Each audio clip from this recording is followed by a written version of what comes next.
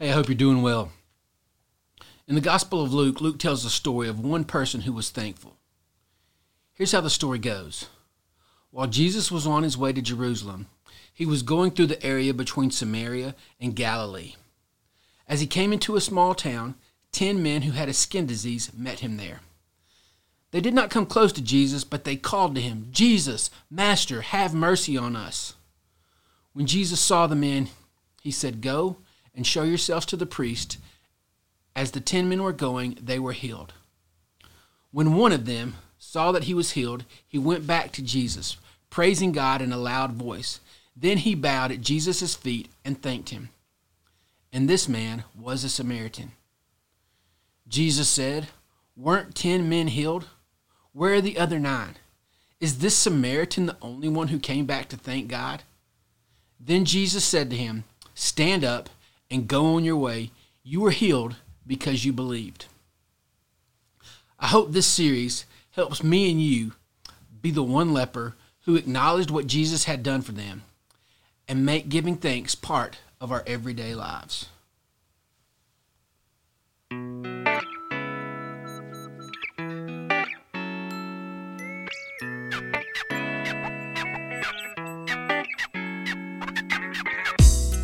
I'm thankful that you took time today to pull up a seat.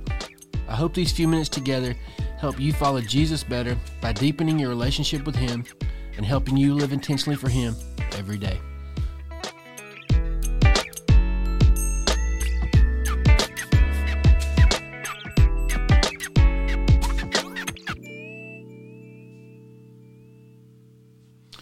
As we think back to the story in Luke about the one leper who came back to thank Jesus, here's some things we need to understand.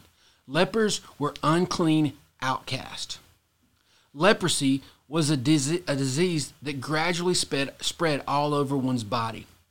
It caused the person to lose feeling. Parts of the body would slowly decay and disfigure, and eventually those body parts would fall off. Because leprosy was spread through contact, lepers were isolated.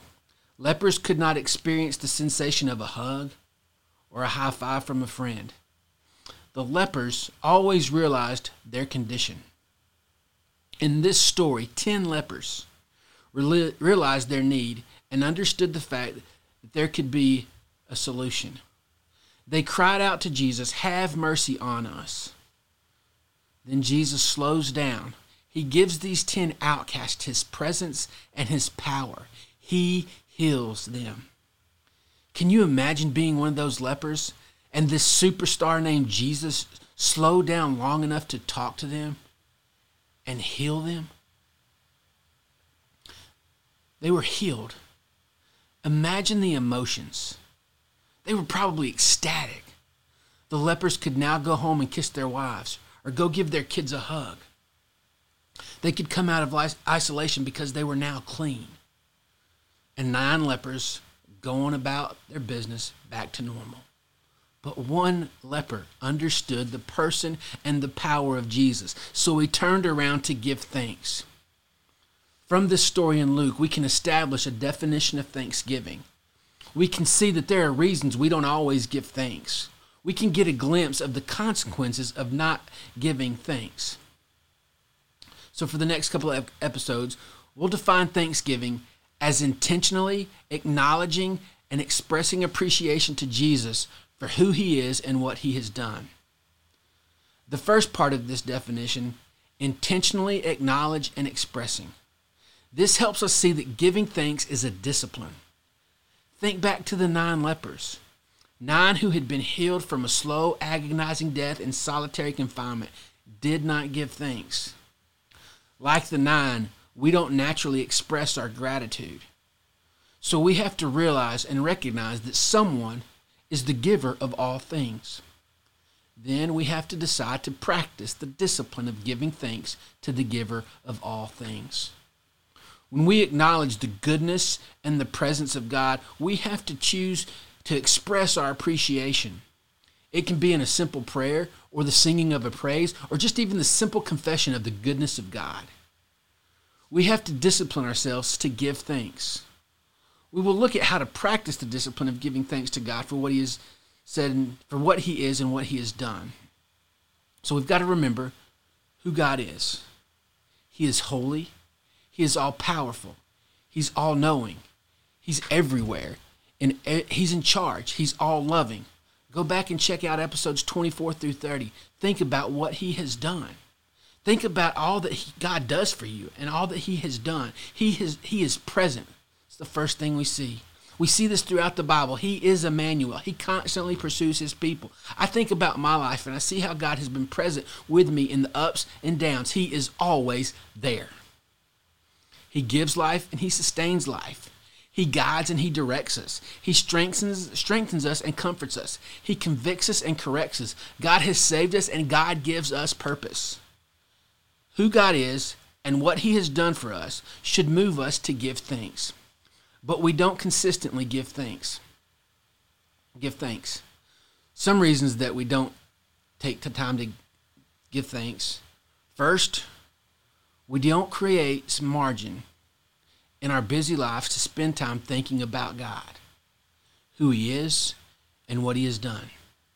We don't slow down to acknowledge God and express his appreciation for all that he has given us. The second reason we don't give thanks is that we live the first world life. We have confused what is a need and what is a want. Food is a need. The new iPhone is a want. Water is a need. The new car is a want. We have to redefine what we need and what we want. The third thing that keeps us from giving thanks is we think we're entitled. We think we deserve it. When we think we deserve something, it kills our gratitude. The fourth thing that keeps us from showing our appreciation is that we think we have earned it. We think we have worked hard for something. We forget the big picture. I like to think about it this way. What if you or I had been born in a village in Africa? You wouldn't be where you are now. God has given you the life that you have and the opportunities that you have. So take time to thank him. The fifth thing that keeps us from giving thanks is comparison. We always want more. We want the new. We compare our iPhone 10 to the iPhone 11 and see all the scratches on our iPhone 10 screen. We compare our house to their house, so we don't appreciate the memories and the coziness of our homes. Whatever reasons we have for not giving thanks leads to some dangerous consequences. Here are some consequences for not giving thanks.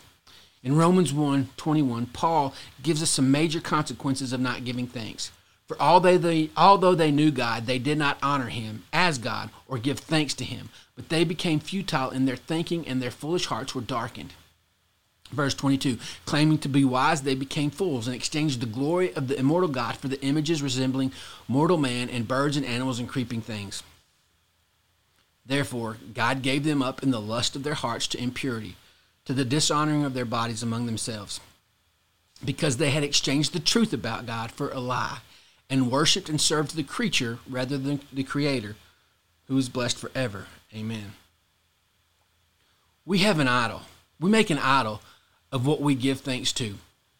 If we thank God, if we think we earned it, we thank ourselves. If we think we earned it, we thank ourselves. We think our job maybe. This leads to us making an idol of our jobs or ourselves. Both of these can be fatal and will leave us empty. We forget God is the giver of all things. He's the giver of our health. He's the giver of our family. He's the giver of all things. Psalm 106:13 says, "But they soon forgot his works. They did not wait for his counsel." When we aren't thankful, we are never satisfied. We want the new iPhone. We always want more. We always want the newer. We always want better, and we always want faster. When we don't give thanks, relationships break down. Adam and Eve's relationship with God was broken because they weren't grateful for what they had. Giving thanks has got to be a part of the everyday Christian experience. Take time today to acknowledge all that God has done for you and express your appreciation to him for all that he has done.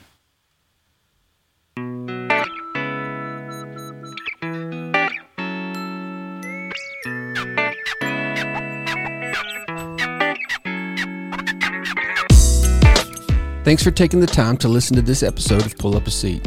If you've not yet subscribed, do that now so you can get content as soon as it comes out.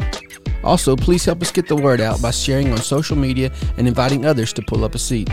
Until next time, grow in your relationship with Jesus and find one way to live intentionally for Him. See you next time when we pull up a seat.